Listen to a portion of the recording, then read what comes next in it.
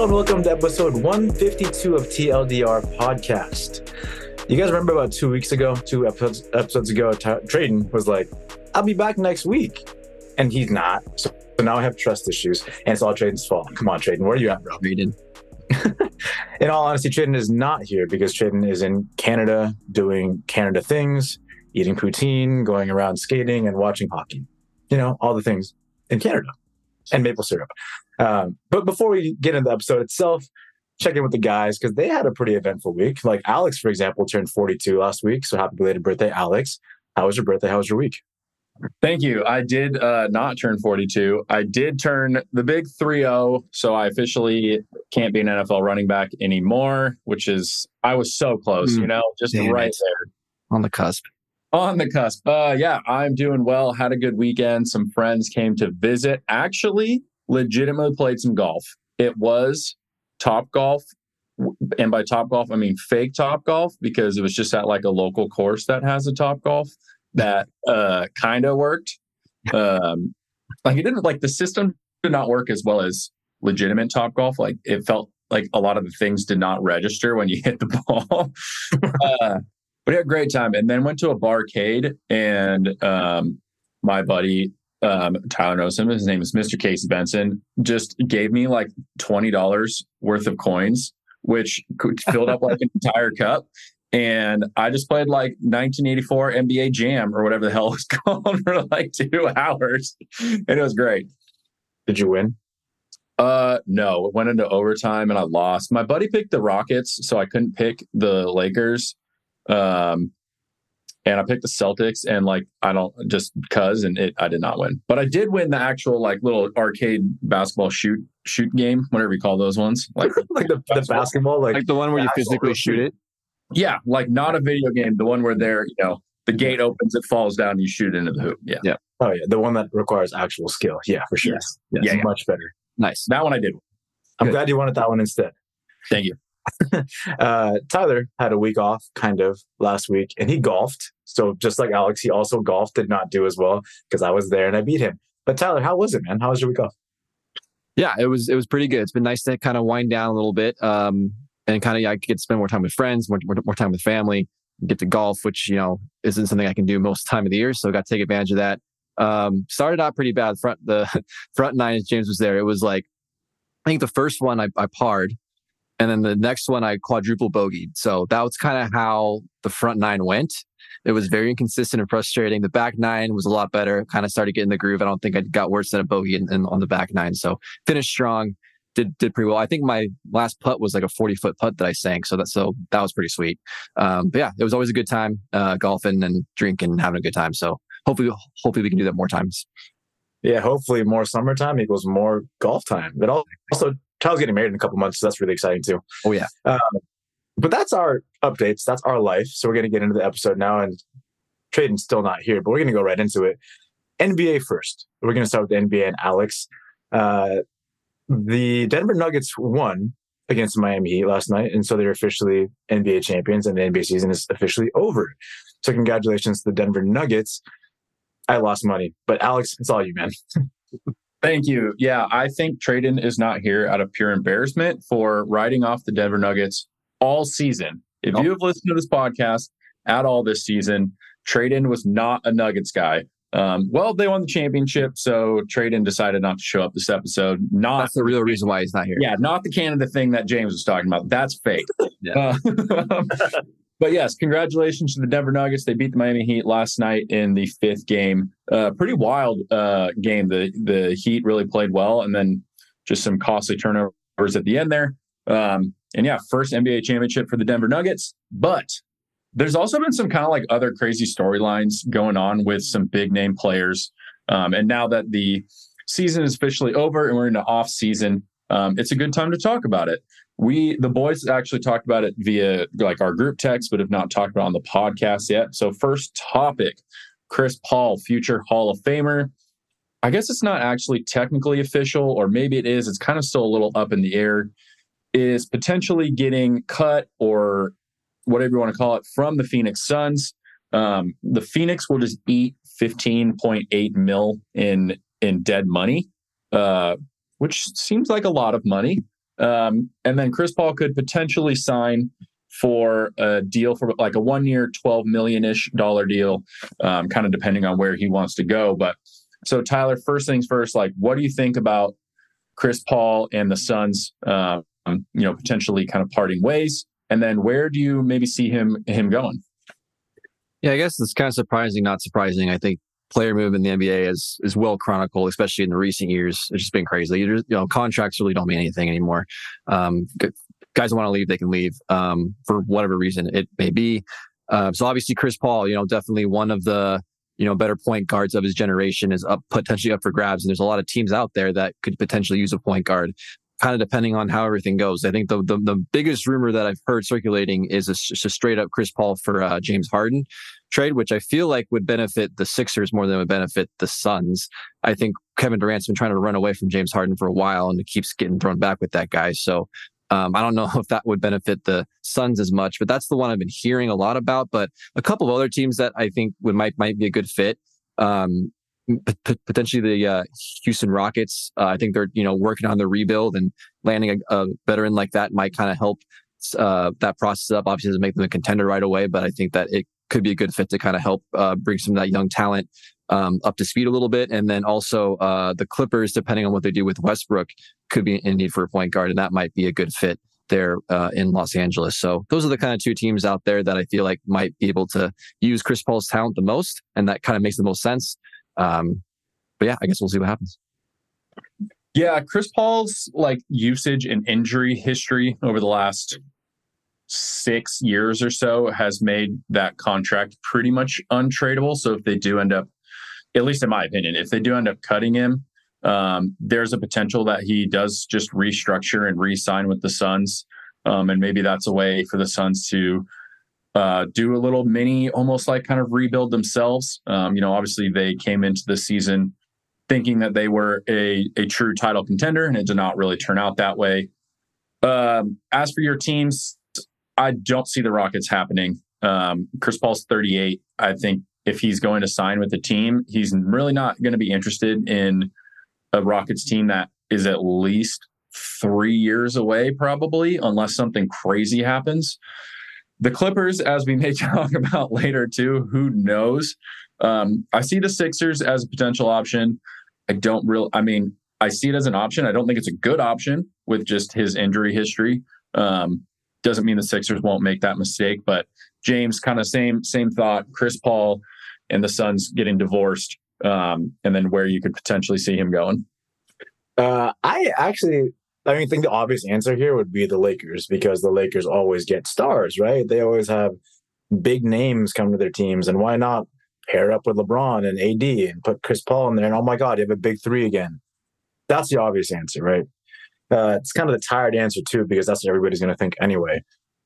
But the actual answer I really like is the Golden State Warriors, believe it or not. Steph is a point guard by height and by weight and by the way he looks, but he plays like a shooting guard. Let's be real. He's more of a spot-up shooter kind of guy, rolls through screens, takes a three-pointer. How cool would it be for him to just take a little load off, not bring the ball up, and have CP3 facilitate that offense? That would just unlock an entirely new level of Steph Curry and his three-point efficiency. If he doesn't have to run around everywhere all the time and just plays off ball, catch the ball, catch and shoot, damn, Steph Curry is going to break or make the record even more unbreakable than it already is for three-point shooting. That's what's going to happen. And then you can even use Klay in that situation too. Klay can stay a Warrior. Jordan Poole can stay a Warrior if you still have CP3 coming in, because he can facilitate the offense really, really, really well. It doesn't matter what offense he's in. He's a damn good point guard. The question is, can he stay healthy?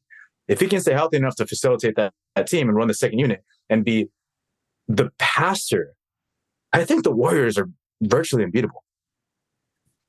I, as a Lakers fan, don't like the idea of Chris Paul going to the Warriors, because I agree with everything you said. If they do trade, like a sign and trade situation, that could be a way to offset some of the money that Jordan Poole is owed, and maybe he goes to Phoenix and it kind of runs the second unit in Phoenix, as we saw that was their problem. They do not have the depth. I'd have to look into the money. That does seem like that kind of seems like a win-win for both teams. I think Jordan Poole as we talked about a couple weeks ago, is potentially on his way out of Golden State, after an up and down season, starting with getting punched in the face by Draymond Green. So I like that. Obviously, the Lakers and LeBron and Chris Paul have been homies forever.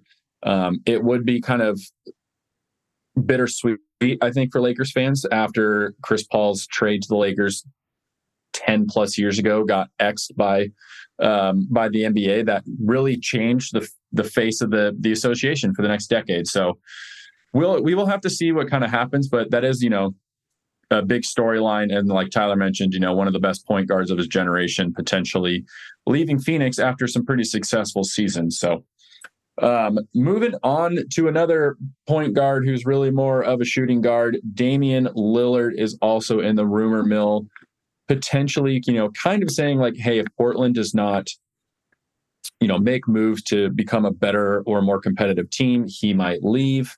And then he kind of hinted Miami or Brooklyn as potential fits for Dame. So James, is it time? Dame has said he will be loyal to Portland, but it has been a rough couple of years there. Obviously they shipped out CJ McCollum a couple of years ago. So is it time for Dame to ask for a trade? Thoughts on his fit in Miami or Brooklyn, or potentially somewhere else? I believe that it is. And typically I don't agree with that. And I'm typically like, come on, man, you signed a contract there. Like, stay true to your contract. But in this situation, no, Portland has not made good on any promises that they've given Dame at all. Like, Dame has given them everything. He's given them all the energy he possibly can and giving them his all every single night. And it's not reciprocated one bit. They have yet to build a solid team around him, yet to bring a competent head coach to be his head coach. Like Chauncey Billups, I'm sorry, man, but that's not the guy. That's not the guy you want leading your team. And they can't build around him because they're picking the wrong people. Like, they haven't made a big name signing at all. And I'm not saying you need a big name to compete, but damn, right now, Dame needs a 1B. Dame is a 1A for sure, but he needs somebody else to work with, because that's how the NBA is trending nowadays. In terms of where he's going, he did say that if Miami was a championship, he will not go there. Miami did not win the championship. And how much would that help Miami? Because we just saw in the finals, the offense went stagnant a lot of the time. And when Jimmy couldn't score, if he couldn't get to the basket, and if Bam couldn't make a layup, which happened more often than not, the offense went nowhere. And the Denver Nuggets were a terrible defensive team. All the numbers show it. They're terrible at defense. They're just a high-scoring team. That's how they win. But for some reason, Miami couldn't score. If you bring in Dame, that's automatic offense, man. I have no idea how you're going to make that work, but Miami, damn, you got to make that shit happen if you want to compete, because Dame is good.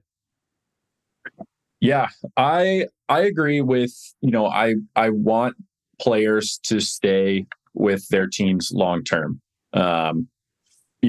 Obviously growing up as a Lakers fan, Kobe almost left a couple of times, but didn't. Other like him, Dirk, Timmy D, those are like kind of the only guys. Like, it's not a thing people do anymore. And I really hope that he can stay, but you're right. Portland has not built a team around him. I mean, it's tough. Portland is not exactly a high level, NBA destination, that stars want to go to. I think that would step up Miami quite a bit, but I think that the fit in Brooklyn would be really interesting as well. Cam Johnson, Spencer Dinwiddie, Mikal Bridges, those are all very, very good players, but they're not superstars like Dame is. And that could kind of push them to a higher level in the East. After we thought they would be screwed and blew it all up after Kyrie and KD left, that could potentially be a better team than with those two superstars on it. But we will have to see. Ty, thoughts on Dame? Should he stay in Portland? Should they trade him? What do you think's going on there? Yeah, it's a complicated situation. I think, Alex, I agree with you. I like it when players, stay with the same team, and it would be awesome to see Dame Lillard win a championship in Portland. I think just the dedication, the time he's put in that organization for that to happen would be a great feel-good story. But obviously right now, the way things are looking, it's not looking like that's going to happen anytime soon. So for Dame's perspective, you can kind of understand if, he's kind of getting towards the second half of his career here, like, if he wants to win a championship, it's unlikely to happen in Portland unless things change drastically. So the two teams that he mentioned, the Nets and the Heat, I think obviously the Heat give him the better chance right now. I think the Nets, though, have more assets to make a trade like that happen. So it feels like the Nets may be able to work it out better and give more back to Portland than what the Heat can offer. But obviously, if the Heat want to make it happen, you can make things happen. You can add in a third team or whatever you got to do. But obviously, I think we all like the idea of a Jimmy Butler and Dame Lillard, combo right there. I think that would be pretty awesome there in Miami. Another one that I saw floating out there that sounds kind of fun is him getting traded to the Suns. Again, not exactly sure how that would work, but seeing Lillard there in Phoenix, I think, especially with the potentially CP3 gone, I think that might be a pretty interesting fit as well. So, yeah, pretty crazy. It's one of those things where I agree with Alex. I want to see guys stay with the same team, win championships with those teams, but at some point, it's like if the team's not backing you up, then you probably just got to move on at some point. Yeah, I don't think he will be moved, at least not over the offseason. Potentially, if Portland, because Portland was in it, at least in a play-in perspective, for 85% of the season, and then lost a lot of games at the end there. And Dame, ended up kind of sitting out the last couple of weeks with an injury. So I could see it maybe being an off-season, a trade deadline thing. But it's obviously just kind of big news when a superstar like Damian Lillard, who has been one of the more public, outspoken people about wanting to stay with Portland. So I guess we will see. But yeah, two big superstars in the Western Conference that could potentially be leaving. Final kind of bit, and I've seen this floated around too, the Clippers. So, before the pandemic season, the Lakers made the big move to sign Anthony Davis. It went really well for them, obviously, as they won the championship. But people forget, like, the Clippers were, I think, the ones that people expected to be the other. Like, it was kind of the Lakers, the Clippers, and the Bucks. Like, those were the best teams.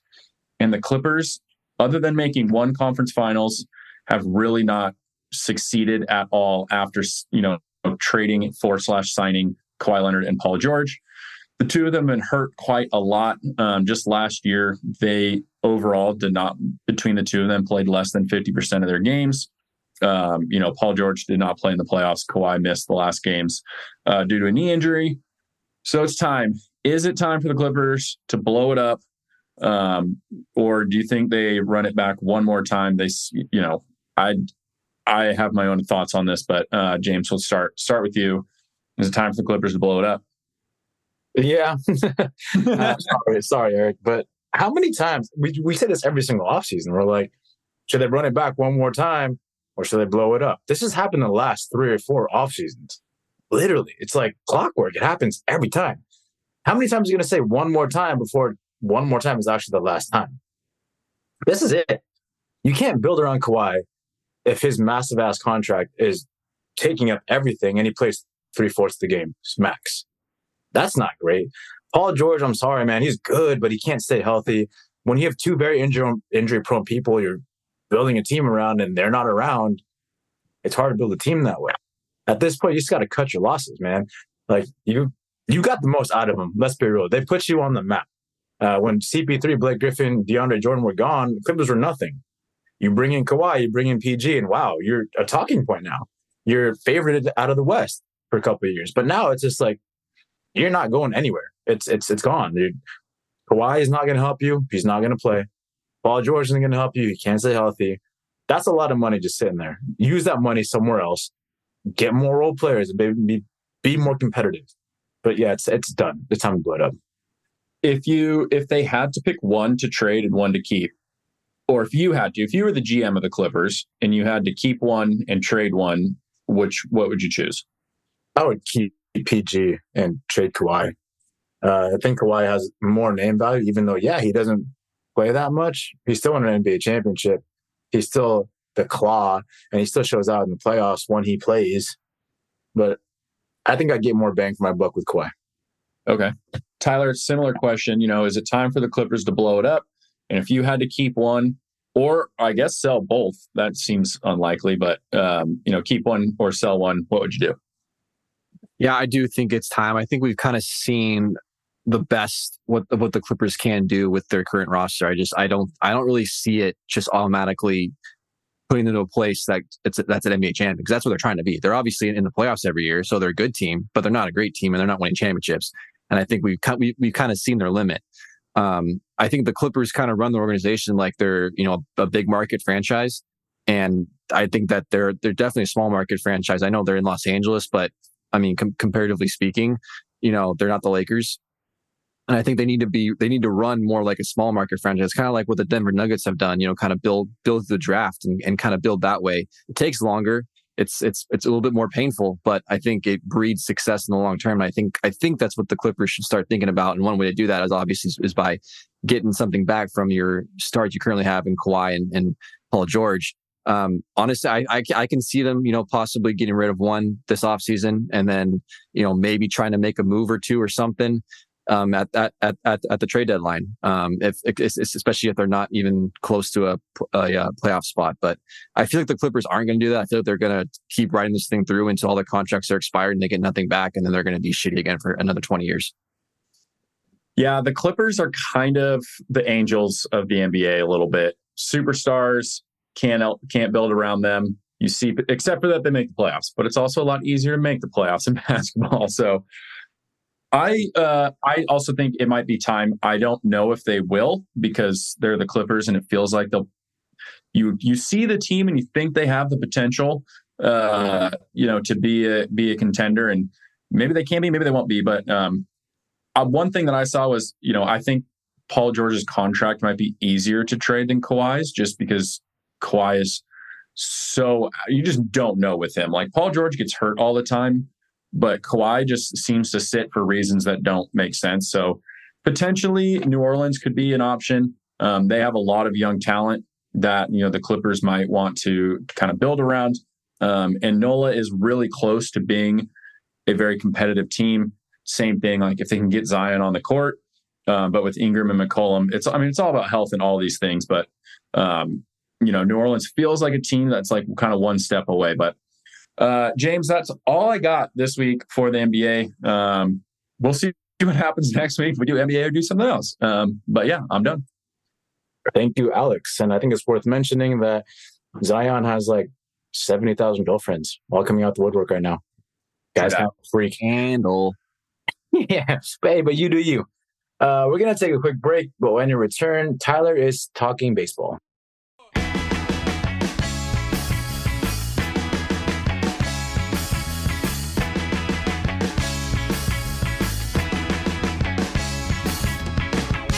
Welcome back, everybody.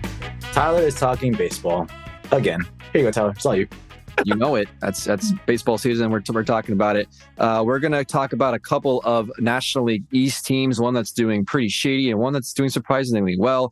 And then it's that time of year where the All-Star ballot is out. It's time for fans to vote on who they think should start the All-Star game. So we're going to give you guys our All-Star ballot for the American League and the National League, and we'll kind of go through there and see where we agree and where we disagree, because there's definitely a few positions that were some thinkers. I don't know about you guys, but there's a few where it was kind of back and forth, but we'll get to that in the end. But let's start off talking about the New York Mets, everyone's favorite, best shitty team in the world. The New York Mets are struggling right now, currently sitting at 31-35, 9 games back of the National League East lead. Pete Alonso, their slugger, their best player, their best hitter, just went on the IL with a bruised wrist after getting hit by a pitch against the Braves last week. It's a team that's just all around not doing very well. And they're hitting. They rank 16th in runs scored, 21st in batting average, 17th in on-base percentage, and 18th in slugging. So it's all bottom half of the league. And the pitching has been even worse, which was expected to be one of their strengths. They're 26th in ERA, 24th in WHIP, and 23rd in batting average against. So the pitching is a disaster.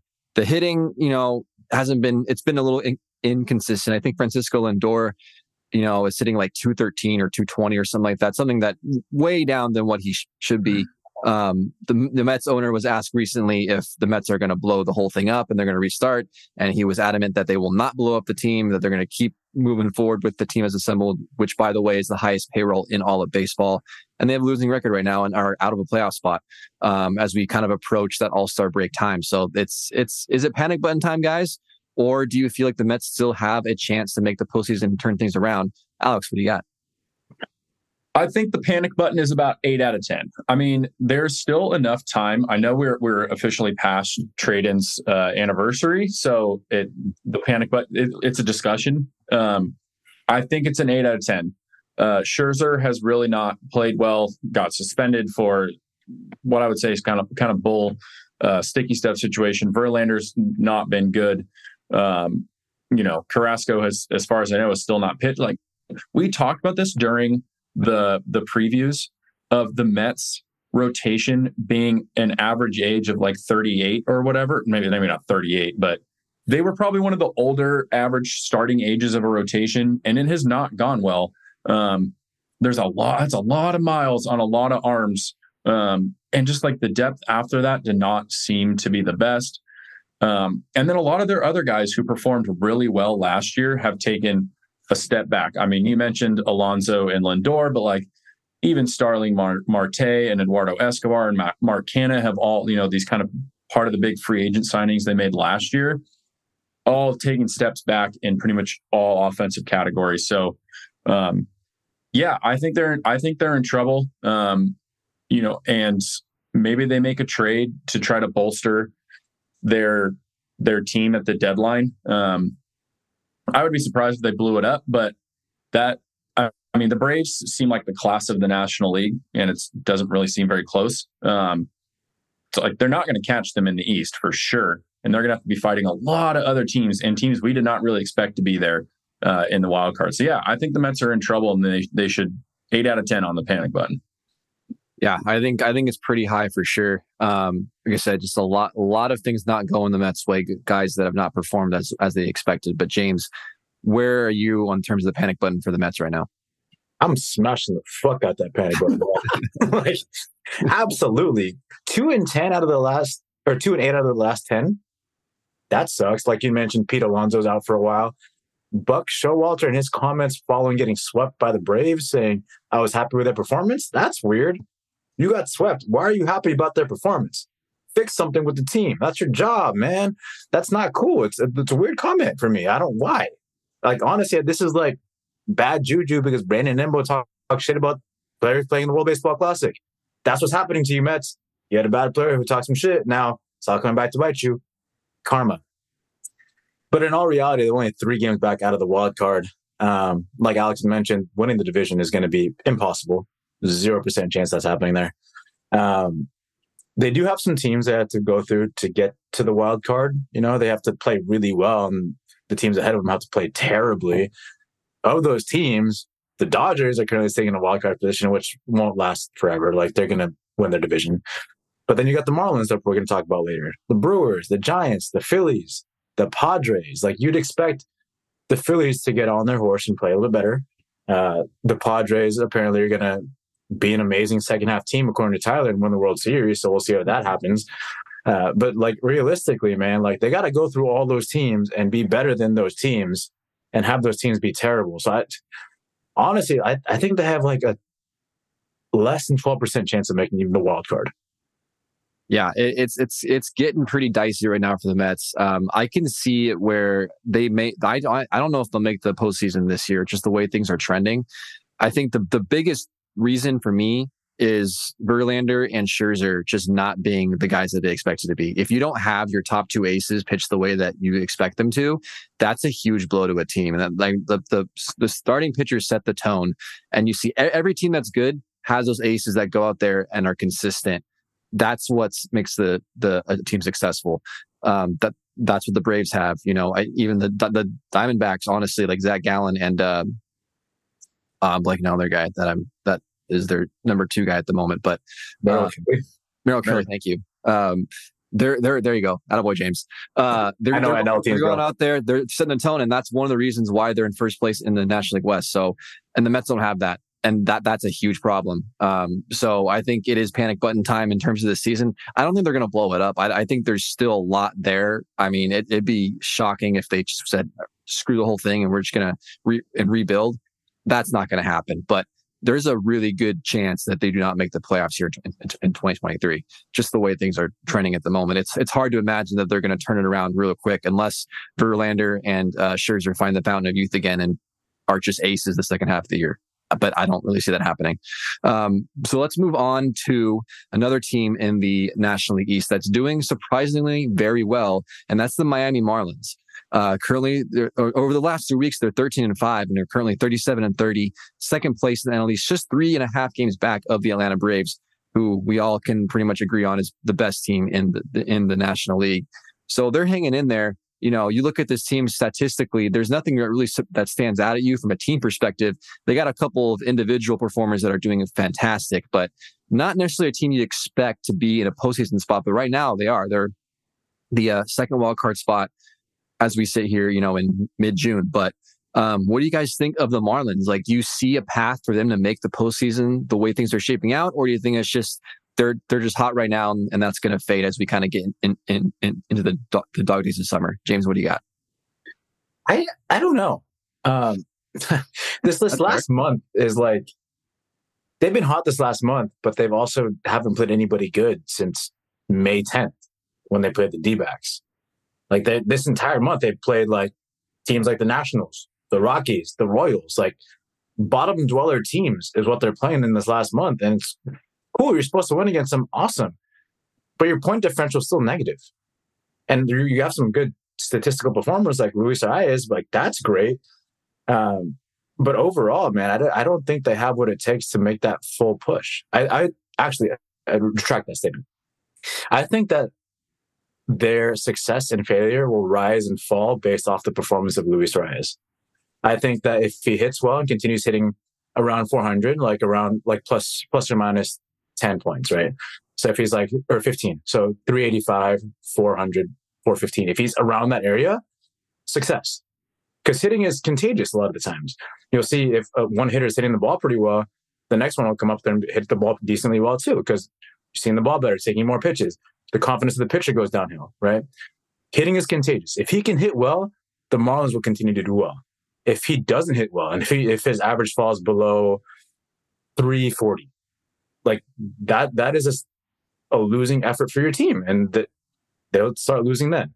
So I think the Marlins do good if Luis Arraez does good. That's my final answer.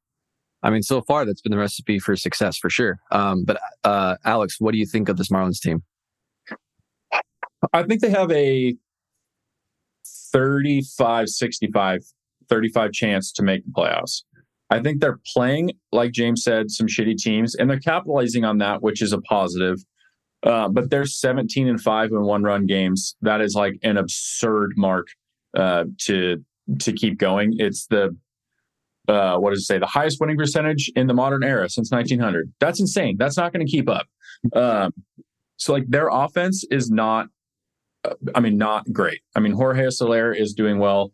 Luis Arraez is doing well. You know, James was talking about them as well. But if they're in contention, they make a trade to try to push to get into the playoffs. And there's definitely down years with teams we thought would be better.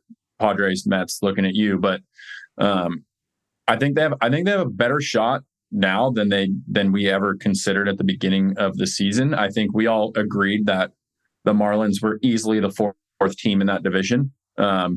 And the Phillies and the Mets have not played well. So I think they have a shot. But similar to the Mets situation, there's a lot of other teams in the National League wild card, and I don't think the Marlins will catch the Braves. They're close now, but I think over the season the Braves will pull away as just an elite team in the National League right now. Yeah, that'd be shocking if the Marlins won the division. I mean, to talk about the Braves would have to go on a total meltdown.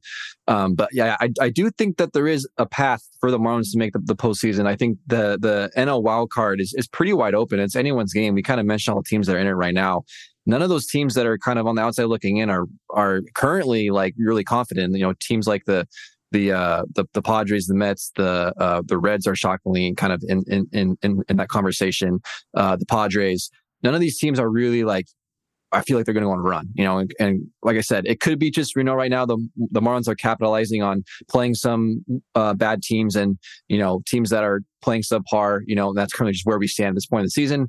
It's interesting because I agree with kind of what you guys are saying. Like as a team, it's not a team that you really expect to be a postseason team, but they're still winning games. And, I think overall as a team, they're not terrible. Like they got some good talent and they might go on a run. You just never know. So Marlins is definitely a team to look out for in the second half of the season. So let's talk about the the All-Star game coming up in a few weeks here. The All-Star ballots are out, so go ahead and vote. But we're going to get you guys our All-Star ballots, and we're going to kind of go position by position. We're going to start in the American League. We're going to start with catcher. So we'll just go around the horn real quick. Alex, who do you got for your starting catcher in the American League? Yeah, this one was tough, but I'm going with Adley Rutschman. I think he's been kind of overall the best catcher for the Orioles or in the American League this year so far. James, you got? I agree with Alex. It's as soon as he got called up, the Orioles started doing better. Is it a function of him? Yeah, yes, it is. He's good. Orioles are doing good. I actually went with Jonah Heim of the Texas Rangers on this one. This was one of the ones that was more difficult to pick. And I think that Jonah Heim just statistically has better numbers than Adley Rutschman at this point in the season. And I think that you reward that for the All-Star game. I do appreciate what you guys are saying. I think Rutschman is probably the better, impact. He's more impactful for his team than I think Heim is. But I want to give Jonah Heim the credit that he deserves there with the statistical season that he's having there with the Rangers. Let's move on to first base. James, who you got at first? Marcus Semien, dude.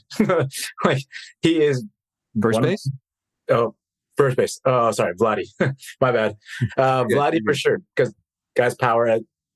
He's not having the best year, but he is based off name. Like he's doing decent for what he is. The power isn't 100% there. He's not leading the AL in home runs like we all expect him to do all the time. But Vladdy's still there. Like he's a very good player. All right, Alex, who you got? I have Yandy Diaz from the Tampa Bay Rays. Better average, more homers, slightly less ribbies, almost 150 more points in OPS over Vladdy, and a Rays team that's just been incredible. So yeah, I have Yandy Diaz. Yeah, Alex, I also went with Yandy Diaz in this one, just kind of for the reasons that you said. Just better numbers than Vladdy. No disrespect to Vladimir Guerrero. Obviously, I think he's more of the star and the guy that you want to see out there. He's done incredible in All-Star games in his young career. And I think he'll definitely make the All-Star team, but I just don't know. I think you give Diaz the start there. Let's move on to second base. James, I know who you got for second, but you want to just give your reason. Okay, Marcus Semien, for a long time there, he was scoring a run per game, which is an insane number. Part of the reason why the Texas Rangers are as good as they are. Alex. Yeah, I've also got Marcus Semien. Also, just looking at, if you look through the ballot, Marcus Semien has 51 RBIs. The next closest guy is Adam Frazier and Brandon Drury with 30. So, Marcus Semien has been easily the best second baseman, and in my opinion, it's not even close. Yeah, this was definitely one of the easiest ones to pick. It's Marcus Semien, no doubt. He will run away with the second base vote here to start for the American League. Let's move on to third base. Alex, who you got a third? Yeah, this one I thought was tough. And I went with someone who I don't think will become the starter, but I think has had the best year. And that's Josh Jung, also of the Texas Rangers.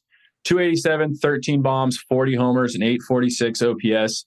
Looking up and down, guys like Matt Chapman or Rafael Devers are kind of bigger names, but Josh Jung's had a better season so far on, again, a better team than those guys. So, pretty incredible season so far. I like it. James, who do you got? I agree, man. I've watched a lot of him because of how good the Texas Rangers are, but he's doing amazing, and he's a rookie, right? Like that's incredible. Yeah, I agree. I also got Josh Jung here. I think you guys made a great pick. I think Matt Chapman currently leads that vote. I think Matt Chapman got off to an incredible start, but if you just look at the numbers as a whole right now, Josh Jung hasn't beat pretty much everywhere. So I think Josh Jung, definitely deserves that start. It's a little bit of a sleeper pick, but if you really look at the numbers, he deserves that start. So let's move on to shortstop. James, who you got at short? Bo Bichette, 14 homers, 858 OPS, just doing his thing. Angels killer. All right, Alex. Yeah, Bo Bichette, all he does is hit. His defense kind of leaves a little bit to be desired for sure.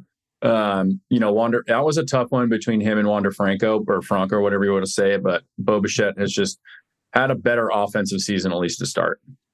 Yeah, I agree with you guys. I think I do agree, Alex.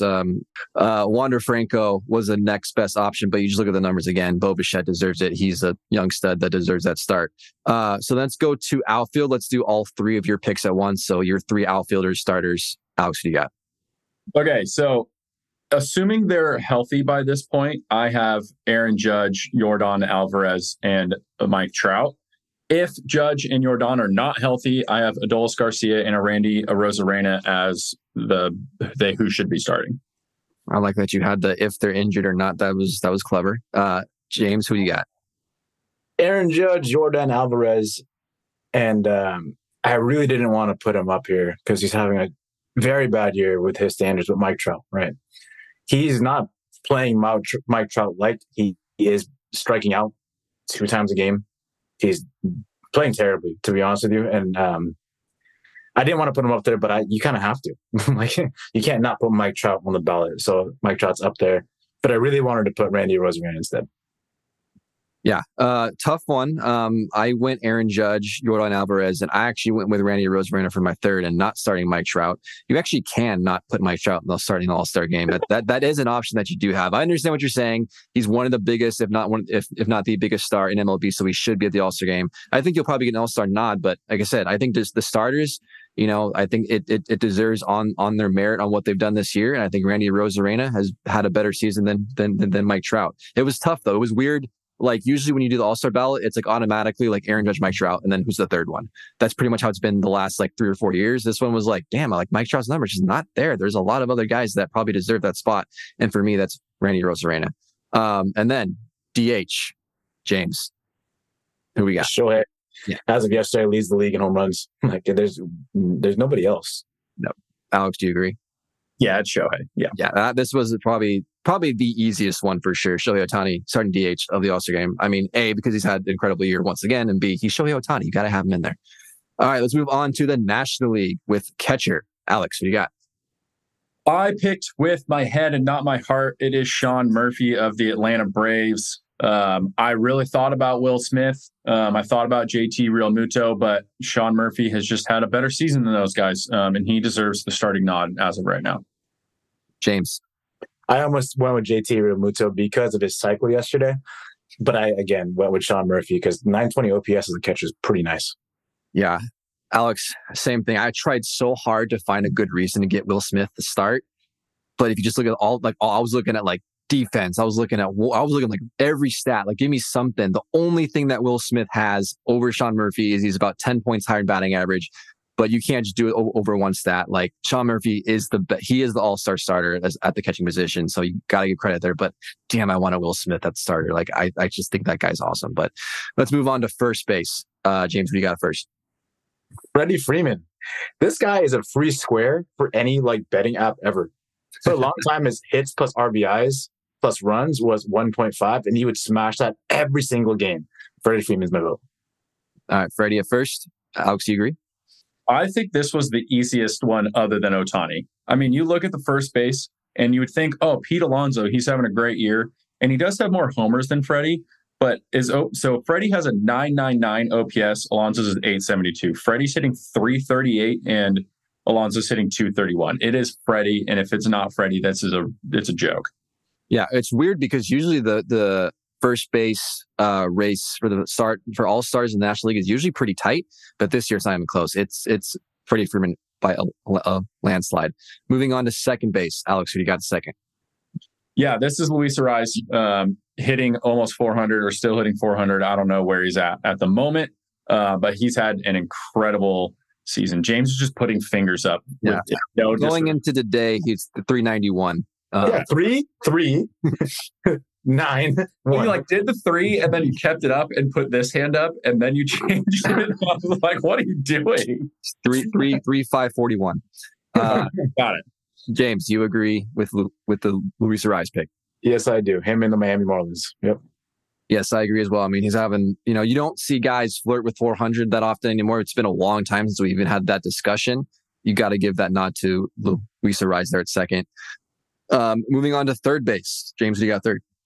I I have Austin Riley at this spot. 11 home runs, 266, but mostly because he helped me with my bets. So him. All right, that's fair. Alex, what are you? Yeah, this one was also tough, similar to first base, where you think like, man, there should be a lot of them. And you go through and you're like, dude, what is going on? Same thing with Max Muncy. I really wanted to give him the start. And other than homers, it's really not much. I still think it goes to Nolan Arenado. He had a terrible start to the season, but has picked it up.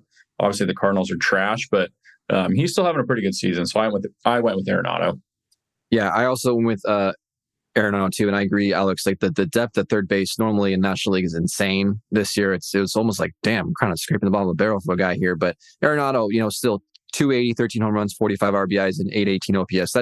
That's an all-star season. It's not the best he's had. It's not up to his standards probably, but still deserving of an all-star nod. Austin Riley is a close second. I definitely think he'll be an all-star, but I'm going to put Arenado for the starting spot. Moving on to the shortstop position. Alex, who do you got?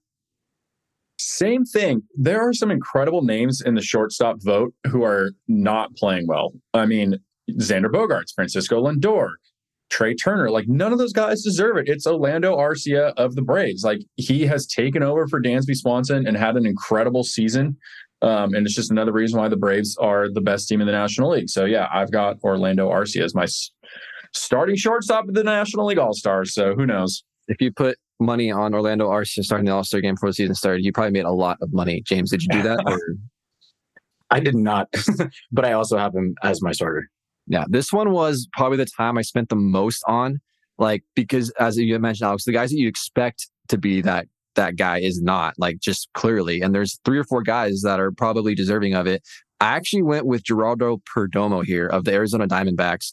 I just, looking at all the stats, I do think, his WAR is a little bit higher. I think he's a better defensive shortstop than Arcia.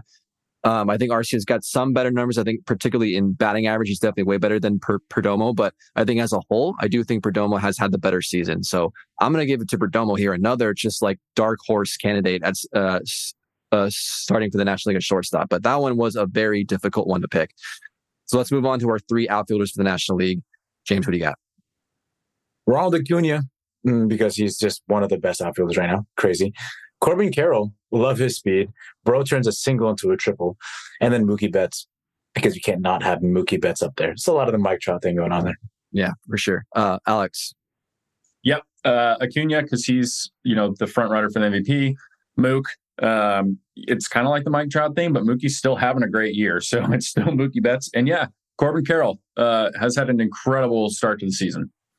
Yeah, we all agree for the same reason. So yeah, I also got Acuna, as we know, just he's the front runner of the MVP in the National League. Mookie Betts, I agree. Maybe not the average isn't there. I'm shocked his average is only 263. I feel like he's having a way better year than that. But he still got 17 home runs, 41 ribbies, and 901 OPS. And then you throw in his amazing athleticism. He could probably start at shortstop for the National League because he's might as well. Might as well, right? But yeah, and then Corbin Carroll, as you guys mentioned, have an incredible season there in Arizona.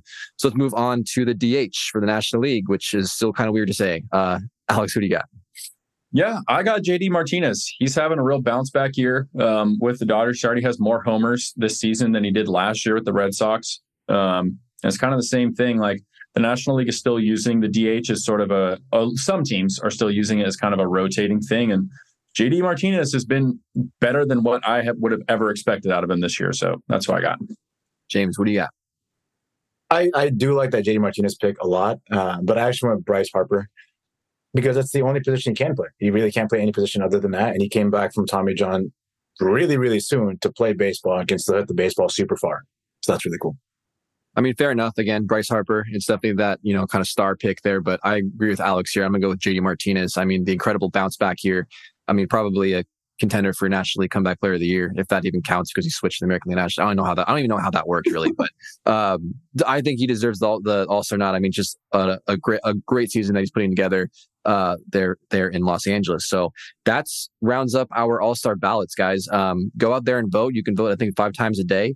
I might vote for Will Smith 5 times a day just so that I can get him in just for my own sake, but I probably won't actually do that. But I would love to see him start an All-Star game. But Hope you guys enjoy that segment. Let us know what picks you agree and disagree with, especially at National League shortstop, because I think that can be pretty much go to anybody at this point. So, but James, that's what I got.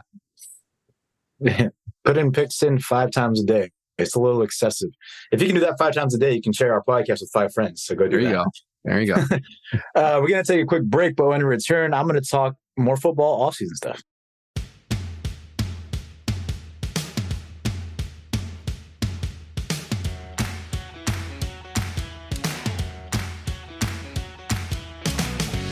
Welcome back, everybody.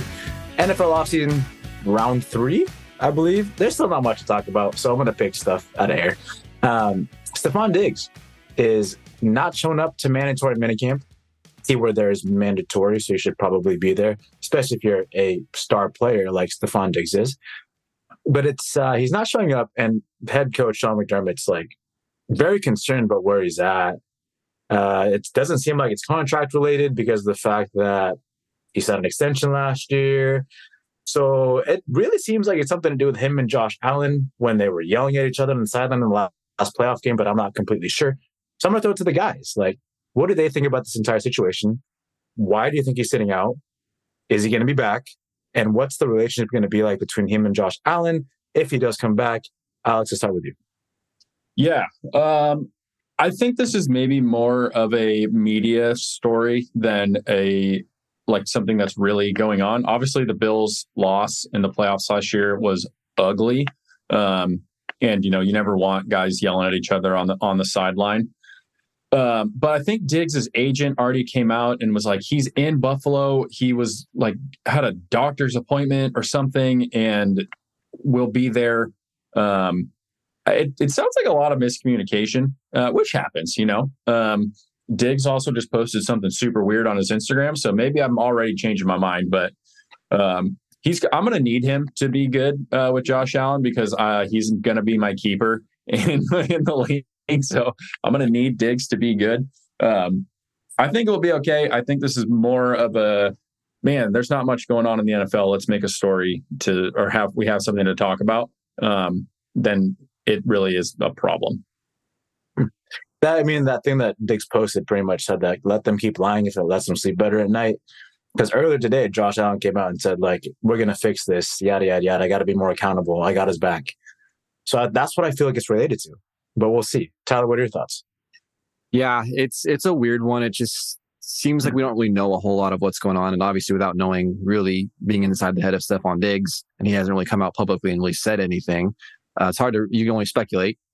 Clearly he seems to be a little bit unhappy, just in in the situation in Buffalo, whether it's not enough money, whether it's the team constantly losing in the first round of the playoffs, whatever it is, it's a concern. And it's something that the Buffalo Bills obviously need to address and figure out because he's one of their best players and, your best player can't be just not showing up to practice for no specified reason. That's obviously a problem. So hopefully it gets figured out soon because Buffalo's going to need that guy to be happy and be playing productively. If this is a question for both of you guys, if Stephon Diggs ends up not coming back to Buffalo, does your outlook on the Bills change? Is this the beginning of the end for the Buffalo Bills? Tyler? It might be. I don't think it's the beginning of the end. I just think that they're obviously going to have to. I mean, it's hard to replace a talent like that. So it's going to be a major blow. I think they're considered a Super Bowl contender with Diggs. Without Diggs, they're definitely not. Alex? Yeah, I kind of agree with Todd. I don't think it's the beginning of the end, but I think you can take them, if you want to put them in the tier list of Super Bowl contender or playoff contender, I think you can move him down. I mean, Stephon Diggs is one of the elite wide receivers in this game, and it's hard to win without it, or at least an elite pass catcher. Shout out Travis Kelce a little bit there, but I could definitely see it being a problem. Let's just hope that it's not. For Alex's sake, let's hope that's not. So his fantasy team loses in the first round of playoffs. Something like that. I don't want more money. Okay, moving on from pass catches to pass throwers. And we're going to look at rookie pass throwers this time. And that's, I want to look at Bryce Young, CJ Stroud, Anthony Richardson, and maybe even Will Levis if you're thinking that way. But which of these 4 rookie QBs will have the best year coming in this season? Both fantasy wise and just as a football player? Which person will have a better year? Alex. I'm going Bryce Young. I think I think part of it is the team around him. I still think is probably the most complete out of the rest of the other three you mentioned. Adam Thielen, while not kind of being past his prime, is still a very reliable wide receiver. DJ Chalk, if he can be healthy, can be very explosive. And Hayden Hurst kind of took a step in Carolina and obviously signed that big deal. And then they also signed Miles Sanders. So I think having a legitimate running back also just helps. If all else fails, that's a guy to dump it off to. I think that the Texans with Stroud are going to be the Texans, and they got a ways to go. Anthony Richardson, we talked about him a couple weeks ago. Could be amazing. Who knows? Or he's going to be Brett Favre and Aaron Rodgers. And Will Levis I have no idea on that guy, so I'm out on him. So I think the answer is Bryce Young. I don't know fantasy wise, maybe he's a late round flyer if you're feeling him, but I'm not saying top 10 or anything like that. What do you think? Yeah, this was a tough one between Young and Richardson. I think that they're both currently in a better situation to succeed in 2023. But my gut tells me Richardson. We talked about that guy last week. I just like what he has with the coaching staff there and kind of just the team built around him. Seems like the right fit for that style of player. And I think that's why he's going to succeed quicker. I think Bryce Young probably has a higher ceiling. But I think if you're looking at 2023 and getting off to a good start, I feel like Richardson is going to be that guy that gets off to a better start. I agree. I do like that Josh Richardson pick because of Shane Steichen, because he has people to throw to, and a backup in Jonathan Taylor who can just run the ball. If you can't throw it, run it. And you got Jonathan Taylor back there, safety blanket. Moving on to my last topic here, we're going to talk about Calvin Ridley, a name you probably have not heard of in a while because he was suspended because of gambling. Last time you heard about him, he was a Falcon. Now he is a Jaguar. All film of him has him looking really, really, really good. And he's supposed to be the number one guy in Jacksonville now in a wide receiver room that has Christian Kirk, that was good last year, Marvin Jones, Evan Ingram, and pass-catching running back Travis Etienne. Trevor Lawrence last year had a really good breakout season. He looked like the Trevor Lawrence out of Clemson as opposed to the Trevor Lawrence of his rookie year. He looked good. Doug Peterson has a good offense. What does this mean for Calvin Ridley? What are your projections on him this season? Keep in mind, his last season in Atlanta, he had 90 receptions for 1,374 yards and 9 touchdowns. Elite numbers. Tyler, what's your projection on Calvin Ridley? For me, it's pretty high. I mean, as you mentioned, it's not like he's come back from an injury or anything. He just had the stupid suspension. He's obviously been out of the game for a while, so game speed, and maybe it might take him a few games to kind of get back into it. But this guy, as you said, is an elite talent in the NFL, and he's on a team that's a high octane offense. So the Jacksonville Jaguars have everything set up to be able to score a lot of points. And like I said, there's a lot of weapons that they have. So he may not be the number one guy, kind of like he was in Atlanta a bit there. So maybe those numbers aren't going to be quite as high, but I feel like he's going to be, one of their best and go-to guys targets there in Jacksonville. So the ceiling of this guy, I think, can be very, very high. He could be a Pro Bowler. I mean, I think that guy could potentially be a huge piece to help Jacksonville win. Alex, do you agree? Kind of. So I was looking into him a little bit, and I think he said he guaranteed a 1,400-yard season, which is a lot. To put that into perspective, 5 guys did that last year. Justin Jefferson, who I think we can all agree is potentially the best wide receiver in the NFL, Tyreek Hill, Devontae Adams, A.J. Brown, and Stephon Diggs. Those are the top 5 guys. Those guys are elite. I think his ceiling, oh God, I want to say his ceiling is 1,000, to eclipse 1,000. 22 guys did that last year. So it's, almost a guy a team. That does include Travis Kelce, obviously, who's not a wide receiver. His ceiling feels like 900 to 1,000 yards, maybe 6 or 7 touchdowns. Because just like you mentioned, that's a lot. There's a lot of guys in that room, and including Travis Etienne, who's, obviously a running back. His floor could be 300 yards and like 2 touchdowns. I mean, he could, after two years off, like it could, I mean, again, it's football too. He could blow out his ACL in the first play of the season, but we do not wish it on anybody. I obviously don't want that to happen, but his floor could be a lot lower just with like what Tyler mentioned, getting back to game speed and just with the amount of other guys in the room.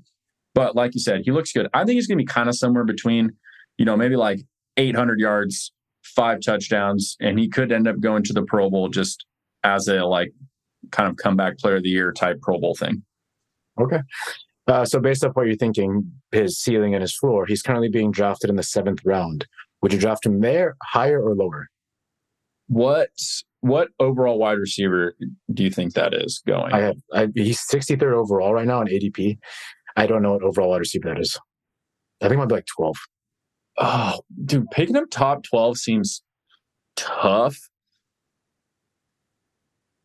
No, I'd go like top 20, like somewhere between the top 20 and 15 picks. Okay. But I mean, it also kind of just depends on like if you're keeping 2 wide receivers, or if you already have one of those elite guys, or if you have like Cooper Kupp, who expect to be healthy and be elite again. But oh man, that's tough. That's a great question. No, somewhere between 20 and 15. So maybe that's like round 8, I guess, or like early round 9. Okay. Tyler, what about you? 7th round, earlier or later? Yeah, that's again a great question. I think you look at the talent, like I mentioned, and he could definitely be higher than 7th round, wide receiver pick. But the one thing that gives me pause is the fact that there are a lot of weapons there in Jacksonville. So is he going to put up those fantasy type numbers that you would like to see at round 7? I do kind of agree with Alex there a bit in the sense that I feel like he's probably more of an 8-9, just because you don't really know what you're going to get. You could go big and, draft him 7th or higher, and that might work out for you. There's a good chance that could happen, but that's a risk. And it's a big risk just because you don't know how exactly Jacksonville's going to utilize him. So that's a big, big question mark that you may not want to risk for fantasy. I was so wrong. I just checked it because I fact checked myself. 23. He's wide receiver 23. Not 12. Not 12. Then if he's wide receiver 23 in the 7th, then I'd be okay with that. Okay, cool. Good to know. Yeah. And that wraps up episode 152 of TLDR Podcast. Thank you guys for listening. Thank you for sharing. Thank you for commenting and, just doing your thing. We hope you guys enjoy listening. Traden should be back next week, or else I'll have more trust issues, but we'll see about that. We're going to have a great week. We hope you do too, and we'll see you next week.